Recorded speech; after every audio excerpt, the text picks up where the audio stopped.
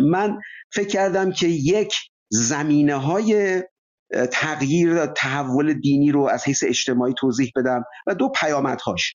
تو بحث زمینه ها استقرایی به 8 نکته رسیدم. یک، کاهش جذابیت های معنوی، رابطه با امر مقدس، التیام بخشی و احساس در یک دین خاص. یک دین خاص هست که شما باش درگیرید ولی پاسخ نمیده به این نیازها، اون رو رها میکنید.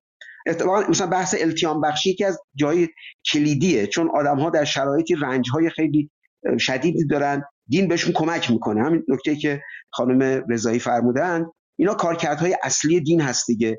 یه جاهایی هست که اون جذابیتش رو از دست میده یا اون کارکردش رو از دست میده، آدما میرن سراغ دین دیگر یا اینکه کلا رها میکنن.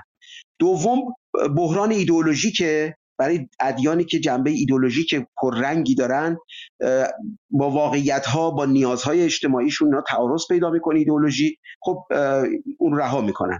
سوم، مهاجرت هست که شما وقتی توی جامعه جدید قرار میگیرید نیاز دارید به اجتماعی شدن توی جامعه‌ای با دین متفاوت، خب سویچ میکنید. بالاخص بین ادیان ابراهیمی که با هم قرابت دارن این سویچ کردن خیلی سخت نیست، چون نظام‌های باور تا حدودی به هم نزدیکه. چهارم، پررنگ شدن رقبای دین هست. اگر برای کسانی که جهان بینی براشون مهم هست، مثلا علم یا فلسفه به اونها فهم بهتری از دنیا ارائه میکنه تا چارچوب‌های دینی. پنجم، تغییر اولویت‌ها و سبک زندگی افراد هست. شما در یه دوره‌ای عوض میشین، چیزاتون چارچوب‌هایی دارید، اولویت‌هایی دارید، ترجیحاتی دارید، مشی خاصی دارید تو زندگی، اینا عوض میشه، اون وقت با اون دینه نمیخونه. مثلا مثال میزنم، مثلا دین فقهی دارید اما به رقص علاقه‌مندید، به موسیقی علاقه‌مندید، اینا نمیخوره با هم، اون بخشو کلا میذارید کنار.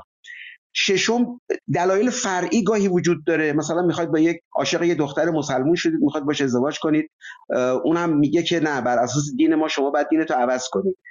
دلایل فرعیه ولی خب گهگاه باعث میشه افراد دینشون رو تغییر بدن. هفتم، پرهیز از هزینه‌های اجتماعی تعلق به یک دین خاص هست. مثلا شما عضو یک دین اقلیت هستید توی جامعه‌ای که دین اکثریت هست، دین اکثریت هم توتالیتر هست یا فشار وارد میکنه، خب طبعا تغییرش میدید. بسیاری از یهودیانی که در ایران مسلمان شدن یا بهائیانی که مسلمان شدن عمدتاً تحت همین، به خاطر هزینه‌های اجتماعی بوده. و هشتم هم شورش علیه سنت‌های موجود هست که دین معمولاً بخشی از این سنت هاست. افرادی که شورش میکنن خب طبعا دینشون رو هم کنار میذارن. اشاره کوتاهی هم بکنم به پیامدهاش. پیامد اول اخراج از یک گروه هست و به واسطه اخراج از گروه از کف رفتن سرمایه اجتماعی کهنه، مگر اینکه فرد خب قبلا اصولا منزوی بوده باشه که خب کم اتفاق میفته. دوم، پیامد دوم طرد شدن از خانواده هست. اگر خانواده خیلی باورمند باشه در دین خاص، شما اگه تغییر بدید خب خانواده طردتون میکنه. و سوم، پذیرفته شدن هست در یک گروه تازه و کسب سرمایه‌های اجتماعی تازه و حمایت‌های تازه. دقیقاً همون نکته‌ای که خانم رضایی فرمودن که وقتی وارد کلیسا شدن به یک گروه اجتماعی تازه انگار پیوستن و از حمایت‌ها و همراهی‌ها و همدلی‌های اون گروه تازه خب طبعاً شما میتونید استفاده کنید. نکته پایانی این که چرا مجازات‌های سختی بالاخص در اسلام تا حد حکم اعدام برای تغییر دین یا رها کردن دین وجود داره. علت اصلیش روشن هست، این بچه اجتماعیش، این که انسجام درونی، اون سیمانی که این افراد رو به هم وصل میکنه، احساس میکنن رهبران دینی که این سیمان داره شل میشه، این سیمان داره از بین میره. چون بالاخص شیعه، بالاخص بسیاری از فرق اسلامی، اینها مذاهب اسلامی، اینها فرقه هستند، بالاخص در فرقه ها این انسجام خیلی اهمیت داره. برای اینکه این انسجام بماند این مجازات های سخت رو اینها اعمال میکنن. نکته مهم اینجا این هست که هر چقدر قدرت جذب یک نظام باور قدرتمندتر و دافعش کمتر باشه، این مجازات ها نرمتر میشن.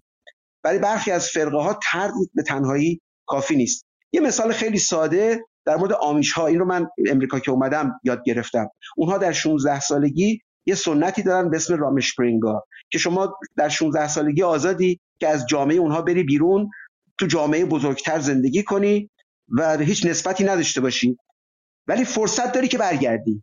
وقتی برگشتی هم دوباره دو مرتبه نمیتونی رها کنی. در 16 سالگی این فرصت رو به شما دادن برای یک بار که دینتو عوض کنی، بری بیرون از این کامیونیتی که هست، از این جامعه کوچکی که هست.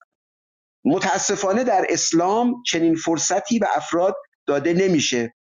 به نظر من خیلی آزادمنشانه است، حداقل در همین حدش که افراد باید در سن بلوغ این فرصت رو داشته باشن که این دین رو رها کنن یا دینی که دلشون میخواد انتخاب کنن.